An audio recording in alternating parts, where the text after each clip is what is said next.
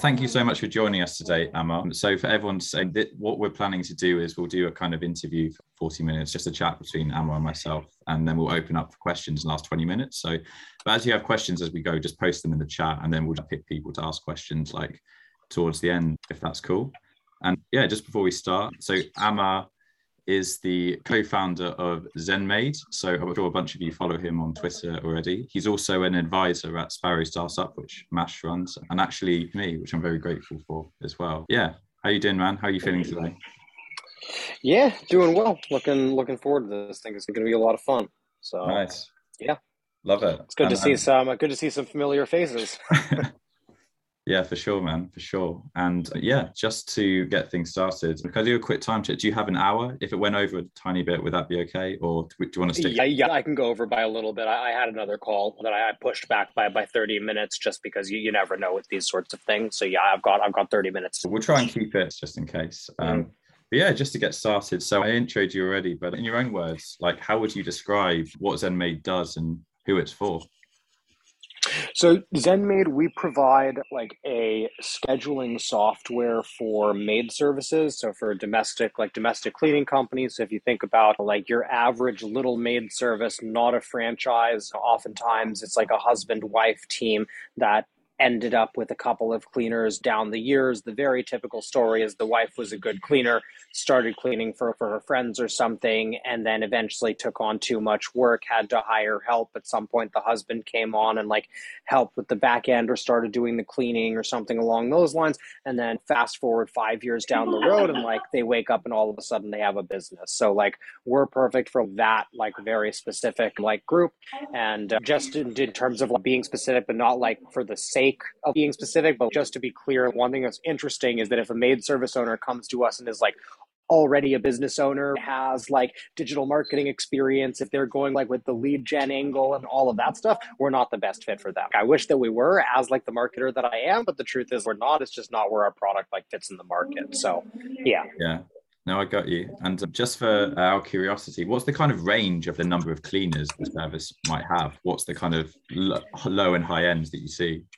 Yeah, we have solo cleaners that are on there who just pay us the $49 like a month. And then I think our biggest customer pays us $500 a month. So that's like 70 cleaners, 80 cleaners, something like that. But mostly it's between 3 and 8 is like our sweet spot, but the real range is like anywhere up to 25. And then above 25 are like mainly outliers. Yeah. So something I see often on Twitter is that kind of the bigger, more enterprise sort of customers turn out to be like less effort and less customer service to handle. Do you find that to be true with what you do, or is it more complicated than that? It's just different for us. They all complain. I don't really know like how else to like to describe it. They're all equally just as frustrating. No, I don't know. We've got a couple like big clients, but when I hear about that, like I think that the main thing there is that for ZenMaid, we don't really have control over like the size of our clients, and we don't really have the ability to go out and to target bigger clients. Like we're not a good fit for the actual biggest maid services. So to me, it's just we service who we're a good fit for. The one thing that I will say is that the people that pay us the least tend to be the biggest headache on support. I think once you get above like $100 a month, they all seem to be a lot like easier going. But man, the number of demands that we take, and not like nice feature requests, the number of demands that we get from folks that pay us like $60, $70 a month is just, way too high. Yeah. Wow, that's crazy. So I want to just go back a little bit in time, just sort of a bit like in the early days and slightly before. And so what I'd like to ask is, how did you get into kind of like entrepreneurship or building SaaS in the first place? What's your background that sort of led to that? Were you building stuff before ZenMaid, or what's that story there? Yeah. So I'll try to keep this like short. To go like way back, I never really considered myself to be that entrepreneurial, but I think as I talk to more and more people, it's like there's a couple of stories that I can think of from my youth that is okay, like maybe I was like a little bit entrepreneurial. So the first thing that like comes to mind is sixth or seventh grade, I essentially just found a really good deal on candy. It was just like you went to the supermarket, you bought like candy, and they gave you, or you bought anything, and on the receipt that they gave you, there was a coupon on the back. And one day I noticed that the coupon on the back was like $1 off candy that was already on sale, and they didn't have any rule against a double like double use of that. Like you could use the coupon on something that was on sale, and so I ended up just buying a bunch of candy for like 7 cents a bar, and then just went to school, undercut the vending machines, and just made like a couple $100s until one of my teachers found out and threatened to go to the administration if I didn't stop or whatever. So that was like the first like foray. And then at some point I read Rich Dad Poor Dad, that I'm sure a lot of people like here have probably read at some point. Can't say that I actually recommend that book, but it is pretty good from like a principles perspective. And the big thing I took away from that was don't climb the ladder, own the ladder. And that was something that I think always stuck with me. That mainly I was thinking about real estate, but then as I got into other things, I realized that a business was just another kind of asset that we could that could essentially create that same like level of freedom. And so then so many of us, I read The 4 Hour Work Week. I grew up in Palo Alto, so in Silicon Valley. So I was essentially part of Tim Ferriss's like target market right at the beginning of all of his like marketing campaigns. He was focused on like LA, Los Angeles, and New York, and just wanted the books to be big there. So I was like exactly part of that demographic. Read it pretty much when it first came out. And at the time I was playing poker competitively, like online, was making a little bit of money like there. I was still in high school at the time, but I had friends online who I'd chat about hands with and stuff like that were already living in Costa Rica and were doing the digital nomad thing. And so that's really what put the bug in my head of, okay, now it's not just escape the rat race, it's escape the rat race, travel the world. And that really put a lot more like of a solid sort of like why of the idea of like mini retirements and just not waiting until you retire to go out and to live life. And so when I read that was in 2007. And so for those of you guys, that have followed me, we started ZenMaid in 2013. So the time in between that, I was in college, and then short period after college, that entire time trying different side hustles, micro niche sites, playing poker online just to try to make money like remotely from anywhere in the world. And then let's see, what else did I try? We tried like a t-shirt business at some point, a couple of other things like that. And then in 2012, we came across a thread on Reddit, me and a friend of mine, that was talking about starting a maid service online. And so me and a friend followed that, started a maid service, and that's what led us to ZenMaid. That's awesome. Yeah.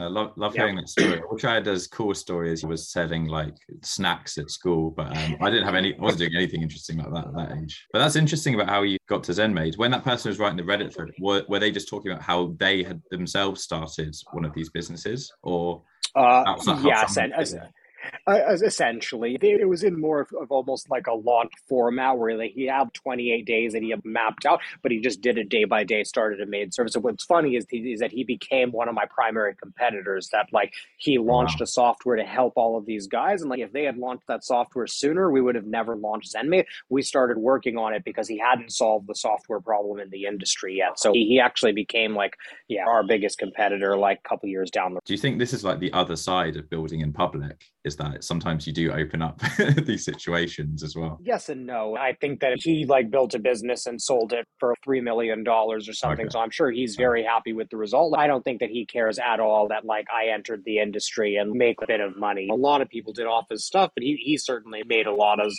well. Yeah. Yeah, so it sounds like that post, it had some kind of evidence that this was worth exploring. But with you and your co-founder, was there anything you actively looked for to prove that this was worth working on long term? Sometimes you call that validation or whatever, or were you just we need to make this work at all costs and we'll see what happens? It was a little bit of both, because what happened was that because of my experience as a maid service owner and knowing what we were up against on the software side, we were pretty confident that this was going to work. So once we decided on the idea, my friend Arun, who I co-founded the business with, he got to work on the product, and I immediately started doing cold email and cold calling to maid service owners. So essentially I went into full sales mode, and it took him about 6 months or so to get the product into the hands of our first customer. And so by the time we actually launched it, I had essentially spent 6 months selling the product and had just been like really waiting for the product to actually come out to begin like collecting checks. That's what we thought, at least. Of course, like nobody came when we opened the doors because that's life and business. But we did have one customer that paid us $1,000 for like lifetime access to the software before we had even finished the software. So like we do some work there, and we did follow a lot of the validation best practices, but we completely ignored the don't move forward with the software until it's validated. But do as I say, not as I do. Make sure you validate, guys. Make sure you validate. Do you think that's a common issue in the kind of indie hacker, bootstrapper community, that like people just don't do enough of that? Yeah, definitely. But I think one other thing though is that I think it's also important to consider like when folks talk about validation, if you have an idea like ZenMaid, you don't truly need validation because like when we started, it wasn't a unique idea. There were already software companies that catered specifically to maid services that had founders that were clearly like earning like a decent living. You had competitors that would provide these services. Like we just had a different take and thought that we could do it like a little bit better. But and so like in that sense, and that's true of a lot of B2B software, if you're entering some market and you can already see that you're going to be one of multiple competitors, you don't need any validation. And like contrary to like, you know, what's, yeah, I guess used to be popular and maybe it's still a popular opinion, but having lots of competitors, that's usually a good thing because it means the validation like is done, like is done, done for you. But where I really see like indie hackers and those folks getting tripped up is they don't go through the validation steps, maybe because they're thinking exactly that. And where it's actually helpful is if you can't go out and validate that your idea is good, that means either the idea is bad or it tells you that you need to work on like your sales ability and like your messaging and how you actually present the product. And so if it's something that's a validated idea, a lot of times the validation, like for us, my 6 months of validation, it wasn't validation. It was literally me doing sales, but it gave my co-founder that confidence that like what he was building was actually going to make a difference and that he wasn't building something for another marketing guy that was just going to disappear as soon as he realized that he couldn't sell it or whatever. You know what I mean? Yeah. Yeah, I want to touch on something you mentioned there about not just what the product does, but how you present the product, a bit like brand positioning. Is that something that you think about a lot? It's something that we have thought about a lot in the past. It's not something that I think about much on an ongoing basis, just because for ZenMaid, we've been in business for 9 years now. Our brand is very established. So it's something I don't really have to think about. But yeah, like in the beginning, you're always trying to figure out what's the positioning that's going to work. A quick like example there is we definitely thought that our software was going to take off because of these booking forms that we were going to give to clients they could place onto their websites, and it was just going to help their businesses completely take off. And we thought that would be the hot new thing, that once people saw that, they would have to sign up like for our software. And first 5-10 customers didn't even use that feature, and we found out the only thing that they really cared about, or the thing that caught their attention they thought was just so cool about our system, was just simple scheduling plus SMS and email. And the fact that the SMS and the email were specifically designed for maid services that would be triggered around specific like maid service appointment events, right? That little detail was something they just hadn't seen done well in any other like system. And so for me being on the phones, I very quickly realized that, completely pivoted. We pretty much stopped showing that booking form feature until people had already signed up and were using the schedule. And we went through many iterations of that as the product matured, as our messaging matured, as our competition matured, all of that. Whereas now it's, I can tell you exactly where we fit in, which competition is better for who, and all that stuff. Yeah, because I guess you mostly would have defined yourself, correct me if I'm wrong, as more of the sort of growth and salesperson. But it sounds like you had quite a tight relationship between when you were doing sales, but also research. Like it's not just about selling, you're also getting insights you could use to improve the business.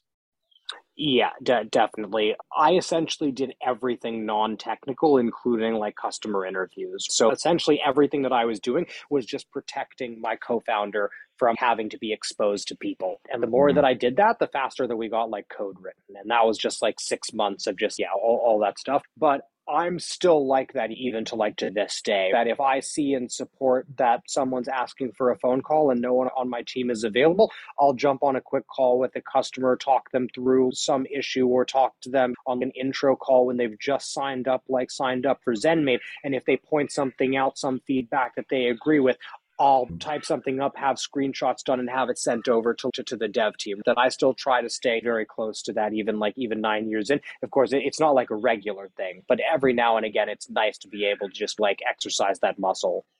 Yeah, absolutely. And I want to talk a little bit more about how you think about some of the growth tax you've done. But I just want to go back again to in the early days, did you ever think about, you and your co-founder, about what your kind of ramen profitable figure was? Like, was there ever, okay, this is a figure where we don't need any more, any to rely on our savings or to have side hustles and that kind of thing?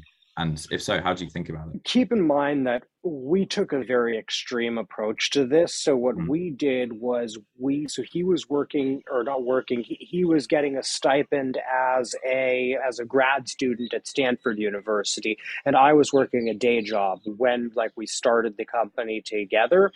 So we started in Q2 in 2013, and from there until February of 2015, so almost 2 full years, we didn't pay ourselves a penny. Like literally the only thing that we did was just work. We paid all of our living expenses from our own stuff. The only money we took out of the business that I've talked about on Twitter was 3 sushi dinners to celebrate things. That's the only thing that we ever spent money on as a company during those first 2 years. And we just poured everything back into the business. Paid advertising, all that stuff, because I was working full time. I couldn't spend all my time doing this. So when you fast forward 2 years, I think at that point we were making $7,000 or $8,000 a month. And at that point, I began paying myself $1,000 a month. And that's when I packed up and moved to Thailand. So I was literally paying more than that in rent in California. I was living in Mountain View and was commuting up to San Francisco every day.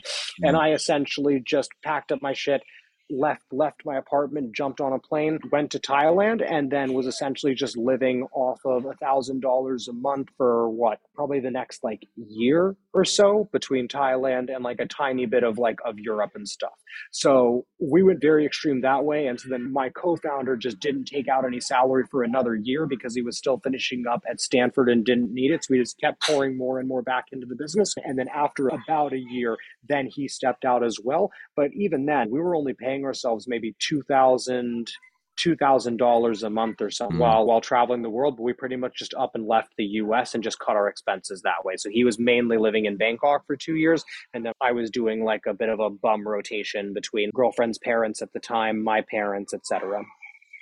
Yeah, so interesting in this community and looking elsewhere. There's so many different ways people make that transition from their business as a side hustle to working on it full time. You savings, you move somewhere cheap, you wait till you have this much money. It just sounds so context dependent. But are there any sort of principles that you think are applicable to everyone's situation in these things, or do you think it's just completely dependent?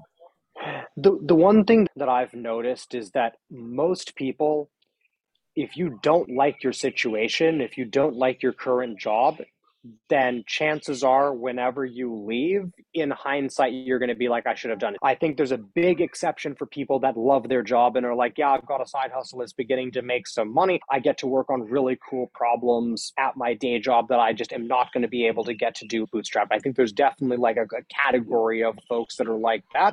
But the vast majority of people, it's the sooner that you go full time and double down, assuming that it's validated. That's a big thing, right? Is if you're not making any money yet, don't quit your job and go full time and be oh, but Amar said to, right? That's not on me, buddy.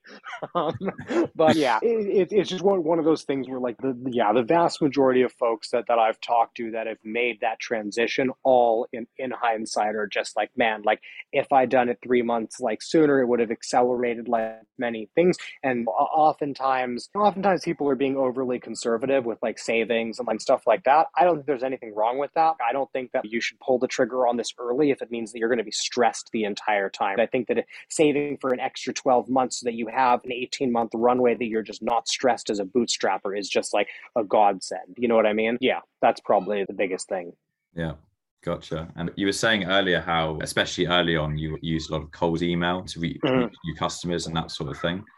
Like in general, like what sort of growth tactics has worked for you, and has it changed at different stages of your business as well? Yeah, so it definitely changes a lot over time. Just as you like are dealing with like different scales and stuff. Like for example, now I would never cold email because we have so many leads. It would just be such a nightmare to manage between like our opted in list and a cold email list and all that stuff. Like I just don't even want to touch it. And we have enough inbound leads to focus on, for example. So I've dropped pretty much all outreach stuff. But it also changes a lot with markets and industries and stuff that I don't know that I would really recommend cold email these days. If I were starting out, I'd recommend the same principles. So for example, if your audience, even if it's B2B, if your audience spends a bunch of time, let's say it's e-commerce owners, they might all be on Instagram.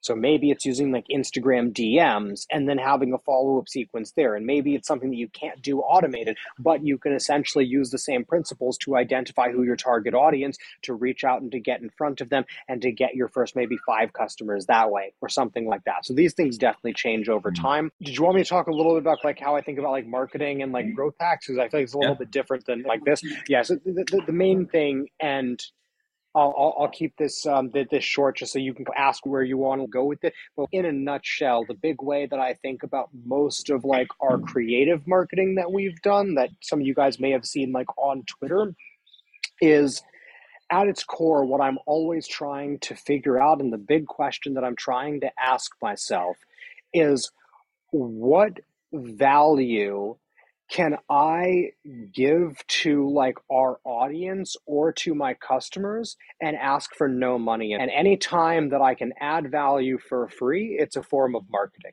And one reason that I really like taking that sort of approach is it gets you out of just thinking about ads. That I find for indie hackers, I feel like for a lot of indie hackers, that's a much more creative and fun and like opening way of looking at it. For indie hackers, it's just like, if you can build a little calculator tool because it'll take you one afternoon to do something cool for your industry that you'd never be able to sell, but folks in your industry would find really useful, that's a form of marketing. Right? That's not going to solve all of your marketing problems, but it's an asset that you can now drive traffic to. And so like for you guys that haven't seen me talk about this on Twitter, a big example of this for us is the Maid Summit. So that's a virtual conference that we do, right? Everyone's familiar with virtual conferences. You see them like all over the place. We were the first ones to do it in the cleaning industry. So you guys go to maidsummit.com, talk about without necessarily endorsing ZenMaid. Apologies, Amar. Did it lose it for anyone else for about 10 seconds? Amash, Yes. did you hear all that? It did. Yeah, sorry. Okay. No, it was just 10 seconds. What was I saying? You're talking about the Maid Summit. You're just starting off. Maid Summit, yeah. Yeah. So with the Maid Summit, it was just like, what's something that we can do that can get everyone in the industry essentially talking about us or really sharing a web asset. Really what I'm trying to do is I'm like, how do I get people to this site so I can pixel them and then follow them around the internet on Facebook until like they're ready to convert? And so how do I get people to share some other link that is completely like related to ZenMaid and helps us, but doesn't make everyone in the industry feel like they're necessarily like endorsing our software? So every single influencer in the industry wanted to talk about this event because they were speaking about it. But of course, not every single one of them actually recommends us.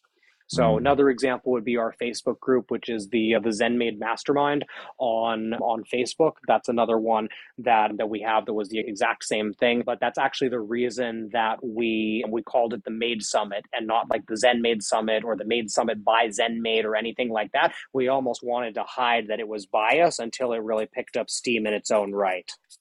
Yeah. Gotcha. I really like that framework of like thinking of marketing as ways you can add value for free for people. Like it feels more authentic, and it just puts me in a different frame of mind of, okay, how can I add value for free content? The other big thing there, I'm sorry, I'm spraying for mosquitoes right now because I'm on a tropical island and getting bitten to shit right now. That the other thing is that when you ask yourself that question, it allows you to really think, and like each individual to really think about playing to their own personal strengths. So for example, I'm pretty much good at nothing except for like team building and maybe like finding the right people. That for whatever like reason, I'm able to bring teams together and just find the right people to fill like the right role. One thing that we did to like to build relationships. So yeah, two examples here. So one example is for, I think it was like 2014 or something.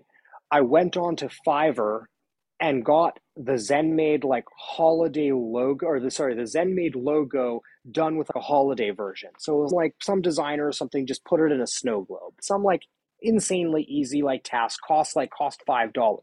So I looked at that and was like, oh, maid services should do this too. So we quickly did a little campaign that was just for ZenMaid customers. That was just like, hey, send us your logo. We'll do a holiday version for you. Like it's our gift to you, like this holiday season. I We love paid that. $5 for every single, but of course people were talking about this thing. It wasn't something that I was actually good at, but I just found someone to do it for $5. So we ended up doing it for maybe like 20 or 30 customers. Every single one of them posted it on their social media, tagged us, and it was just one of those things. They never knew that it cost us any money to do. I never told them. Didn't matter. It was just something nice that we did. But that was just like one little example. You can see how, yeah, that's not going to bring us in any customers or whatever, but you can just see how this sort of gets like the wheels turning, right? Like ideas like that are what led us to the Maid Summit, which last year we made $30,000 just by running the event itself, let alone all the money we made on the back end from people signing up like for the software. So then the second option, or the second thing that we did, and this is something that everyone in the industry can do, because of course you guys are all technical, probably good with websites and all that stuff. If you have any like old school consultants in the industry, any coaches, any partners, any influencers that just aren't as technical, I just dropped all of them an email back in 2014 and was just like, hey, we're obviously much more technical than you. If you have any technical problem that you're struggling to solve, just send me a quick email, and like me, someone on my team will take a look. And it was the kind of thing that there were a couple of times that they came to me with something and I went on Upwork. I found someone for $100, $200 to just like to pay and to go in to fix their problem for them. Never told them, never passed on the cost. Guess what happens when we want to run the Maid Summit? I send out 30 emails inviting speakers. The next morning, 21 have confirmed. It's little things like that. But that's two ways that like you could use like that mindset to get ahead with like your marketing and product and all that stuff. Yeah, got you. I think we can probably do a couple more questions, then we'll open it up for other people Yeah, to for sure. ask Amar their own questions. And what do you think is like the lowest point you've had? Do you want to share in building ZenMaid so far? That's an easy one. I've recorded an entire podcast on that one. Okay. In 2017, we launched a redesign after close to a year of work, maybe more. That we launched a redesign, and it went horribly. Like essentially, we critically took down the software, and this is the scheduling software for a maid service. Like it has all the information that folks need to know to get where they need to be and to do like their job. It's why they pay us the money. We critically took the software down from Monday at midnight until about Thursday at midday. So we lost about 40% of our like recurring revenue over the following maybe 4 to 6 months. It took a little bit of time for people to like to find alternatives and transfer off and do all of that stuff. But that was easily the low point. Oh my God. Yeah. How do you, is a big part of something like that kind of just the mental side as well of just trying to like not panic too much and stay positive and stuff like that? Yeah, exactly. It's a lot of it was the mental game. I think that a lot of entrepreneurs in that situation would have considered just like shutting down or just trying to get out of it and then just not continuing on. I look at that as like a pivotal moment like in the software, because yeah, it was a tough one, right? It was a tough one to communicate through. It was a PR like nightmare. We had to make some tough decisions because you had a bunch of customers that were cussing us out and swearing at us and like trying to call us and stuff, and were telling us to revert it back to the old version, and we couldn't do that, which was not a fun thing to have to do. There were a lot of learnings from that, obviously, but yeah, the mental game was definitely the biggest thing, and it definitely did save us. It would have been a lot worse. So we would have lost a lot more than 40% if we hadn't responded the way that we did. Well, fair play for keeping going that situation. Not sure everyone would have been able to. Yeah, fair enough. And so are there some things like, besides the situation there, are there just some general things that you might have done differently if you started again on ZenMaid? That's a really like tough one to say, right? Mm. There are lots of things that I'm going to do differently for my next business. But I think Mm. everyone will tell you that, and that's because you have experience, you've developed different skills, like all of that stuff. I don't really have any regrets around ZenMaid and how we started and stuff, because like it's almost like thinking about theoretical like butterfly Yeah. effect like kind of things, but almost everything that I could tell you that would have made ZenMaid more successful in the future, I actually think would have led to it not having worked for one reason or another. For example, if I had had a more talented co-founder, they probably wouldn't have worked with me for very long. Like my co-founder and I were perfect for each other at that time. That like I like had like sales experience, but was very green, very junior, and I'd run like a maid service for a short period of time, but I looked like I was 12 and no one took me seriously. And he was essentially like learning to code at the time, but was a very like talented like coder. And so it's one of those things where, yeah, had it been anyone else, they wouldn't have stuck with me through like those early like growing pains. But yeah, second time around, lots of things differently. A primary one I think is going to be going a bit more like audience first. Is I'm probably going to solve at least one or two of the marketing channel problems before I would really put a lot of effort into the actual product. That you hear like the cliche of like first time founders think product, second time founders think distribution. I definitely believe that I would essentially figure out how we're going to distribute the software, and then I would figure out what does that distribution channel want, what does the product need, what requirements does it need to meet to fill that. Gotcha. And you were saying before, you're talking about what you might do for your next business. Do you have a kind of, I know you don't like to like even book meetings more than a week in advance. Are you thinking much about the future of ZenMaid right now, or just enjoying where it is and feeling it out? Enjoying where it is and feeling it out, but I don't really have much of an interest in selling ZenMaid. I just think that it's like too good of an asset to let go of. I just don't really see why I would sell it. With that, I'm still building the company to sell, but even now, if I wanted to, I could just step away from the ZenMaid day-to-day operations for a month, 3 months, and I would come back to a bigger business. There would be some ramifications like longer term strategy and stuff like that, but I can already optionally step out of the day to day if I want to. Just looking forward into the future, I feel like there's a decent chance that I'm going to, be like an owner investor in quite a few SaaS companies. I don't think I would want to do angel investing. I think I'd want to be like a majority like stakeholder or like a majority partner. So me and a couple of friends having 20% each, like in something or something like along those lines, with one person being the operator, or like something along those lines. But that's something that I've thought about. If I'm going to do a portfolio of SaaS companies, why sell ZenMaid to then start that? Like, why not just have ZenMaid be the first one? And then I've tried to do that with two companies now. So I bought 50% of one company from another indie hacker. I think we're going to like back out of that one like quite cleanly. It's pretty much just tear up all the documents and just go back to before I was involved in that. And then I bought one during the pandemic 2 years ago, two years ago, that needed a bit more work than I think that we were initially thinking when we bought it. And so if we're being honest, ZenMaid was crashing pretty hard at the time. And as soon as I bought it, ZenMaid started skyrocketing again. And then I was like, oh, ZenMaid's fun. You know how it is. When it's going, it's all the fun in the world. When it's not, it's like, I hate this business so much. Man, I feel you. I've loved this conversation, but I think we're going to open it up now to a few kind of audience questions. Let's see, there's different ways to do this. Does anyone want to ask Amar a question? So we can either just do it, you can just ask it like with your voice, or you can just post it in the chat and I can ask it for you, depending on what you prefer. Yeah, should we just go through the first ones that were I guess it's just one. Yeah, so it was asked, did you bootstrap? So yeah, we bootstrapped the entire company like ourselves. And then how does the overall timeline look from starting to, okay, for that question about, but how long it took, if you guys check my Twitter, just check my pin tweet. The pin tweet goes through our revenue by year, and it goes through what my actual take-home pay was during that time. So you can see, right, that 2 years we didn't pay each other at all, pay ourselves like at all. And then year 3, I was paying myself maybe $1,000 a month, then like 2,000, and then it really skyrocketed from there. But 5 or 6 years into the business, I wasn't even paying myself like 3K a month. So it took a while.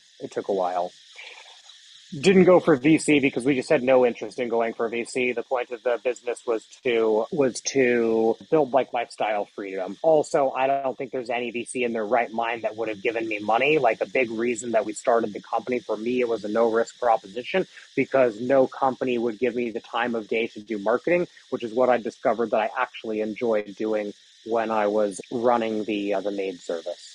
So. Gotcha. Yeah. Just to check, Rud, did you want to ask a question? No, sorry. Oh, sorry. I just wanted to let you know that I'm still here.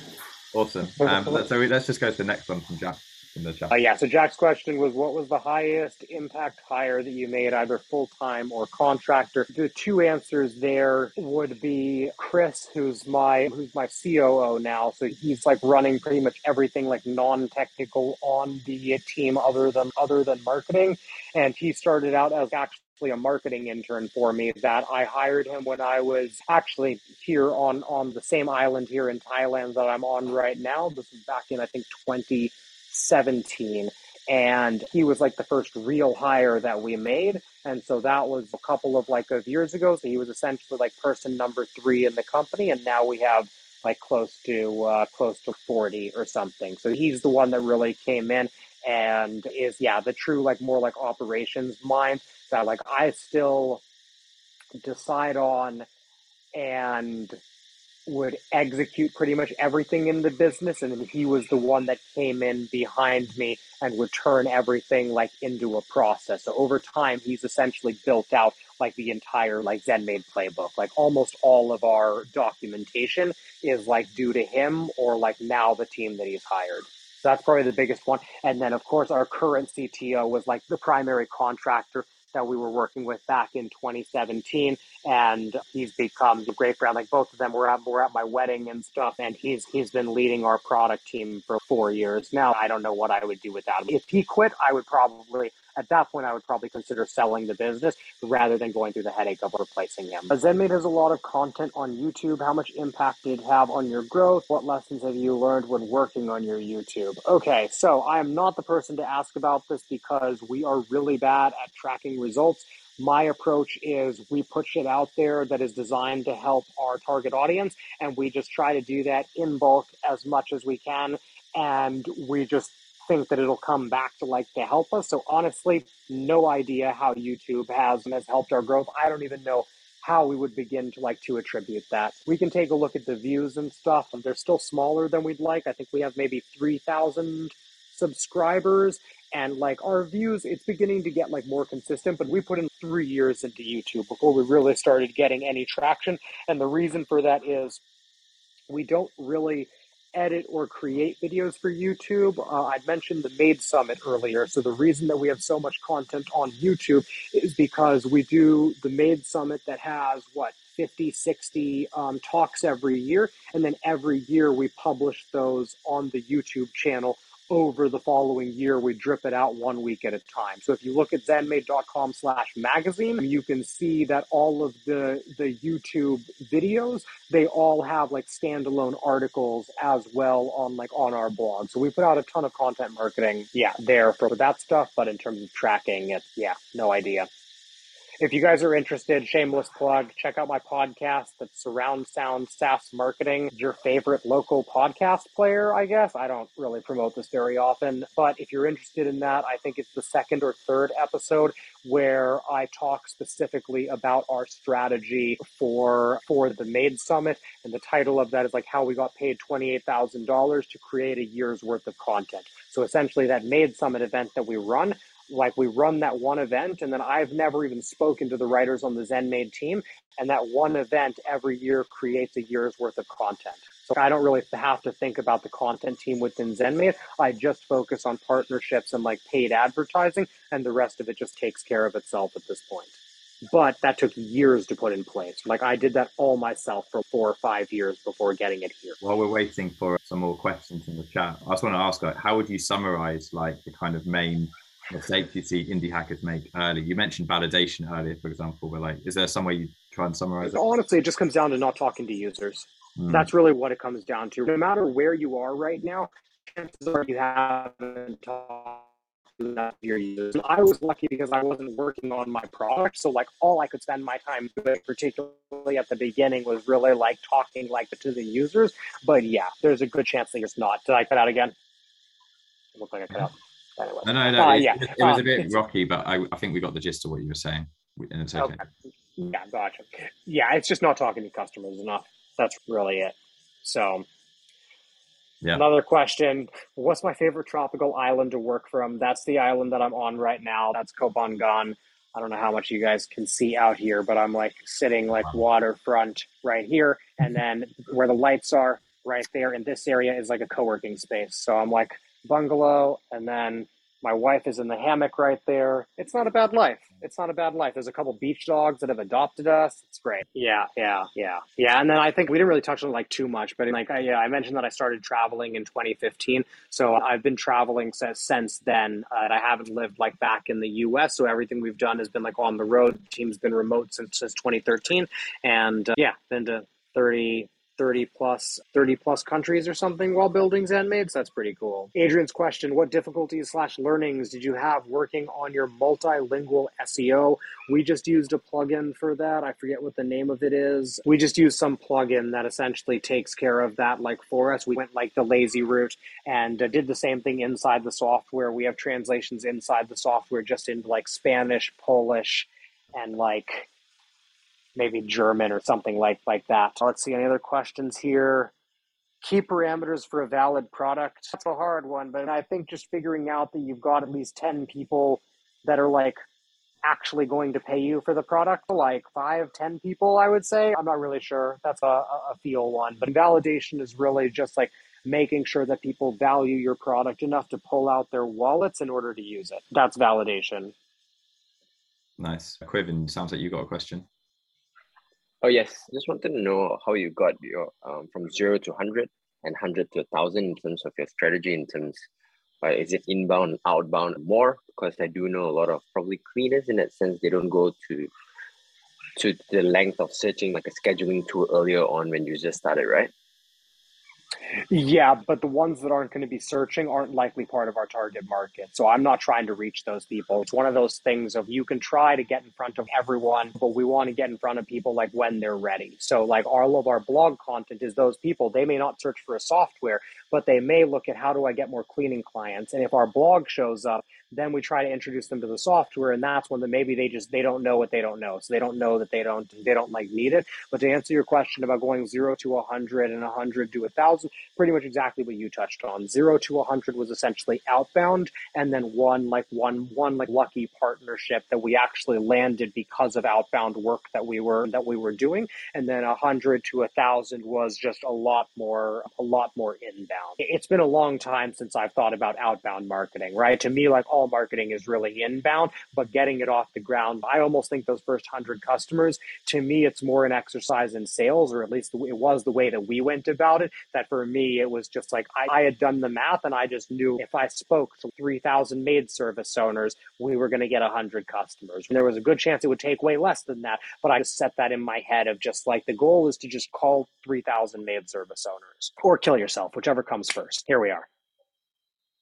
Nice. I'd love to hear you touch on how you thought about evolving your pricing over time, because it's something that the more I've read about best practice, it's like you should treat it like a feature in itself that you rethink and evolve. What's been your approach to it? We've only changed our pricing significantly like twice. We at some point went from being 49 only to 49.99, 149, and then at some point the major pricing thing, and this is in 2019, so it's been over 3 years since we changed our pricing, so we're long overdue for it, but we changed to usage-based pricing, so we changed to $49 a month plus $9 per month per cleaner. And then the other thing was we also launched a free plan as well, which was another that's almost like a business model change. Like that was an entire business model decision versus really a pricing decision. But With pricing, I think there are some good resources and some good books like that are out there. They don't tend to be geared towards SaaS specifically, or I haven't found too many good ones that are geared towards like SaaS. The guys from Profitwell have got some good resources on it and stuff like that. But the biggest thing is figuring out a way to directly align the value that your users like receive with like your pricing. And the more so that you can align your success with their success, the easier time you're gonna have like expanding, like getting that expansion revenue or getting people to sign up. The only thing with that is you will get some pushback. There's always the folks who are like, oh, I just want to pay $29 a month like for life. And it's like, great, that's fine. Go use one of the competitors and they're probably not going to make any updates. But if you want to sign up for something that's going to grow with you, the expectation is we're going to do the work. And so that's probably like the biggest thing. So like for us, that combined with simplicity.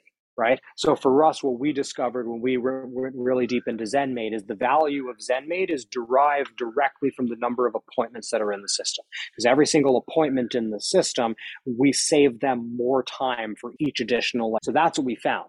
But the problem is that most maid service owners don't know how many appointments they have a month. Plus, the appointments per month are variable. So if they come to the pricing page and you go, oh, you have 400 to 500 appointments a month, now you're making them think, hang on, how many appointments, is that how many recurring clients I have or how many total appointments? Or what do they say? And so the whole thing is that's why we actually were like, okay, what's the closest metric that's reflective of that?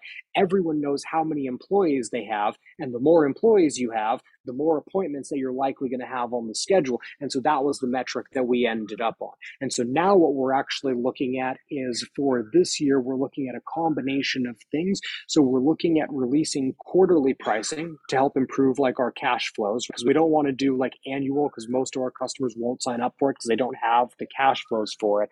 But the other thing is we're looking at doing usage-based plus features now.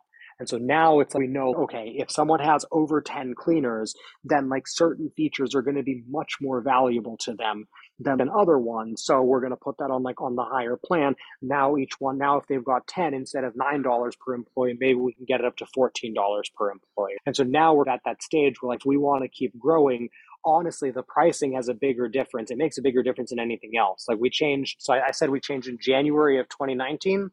I did the math in 2020. I did the math at some point. And if we had not changed our pricing in January of 2019, we would have ended that year at $48,000 per month. And because we changed the pricing, we ended up, I think, at $63,000 a month. So that it might have cut out again. Yeah, let me just tell him when he's back. Okay. Sorry about that. I just switched my hotspot on my phone. Yeah. Anyways, I was just saying it's about a $15,000 difference between those two, and at that size, that was about 25% of our business. Yeah. Right. Gotcha. No, that's great. So any other questions from anyone else? No.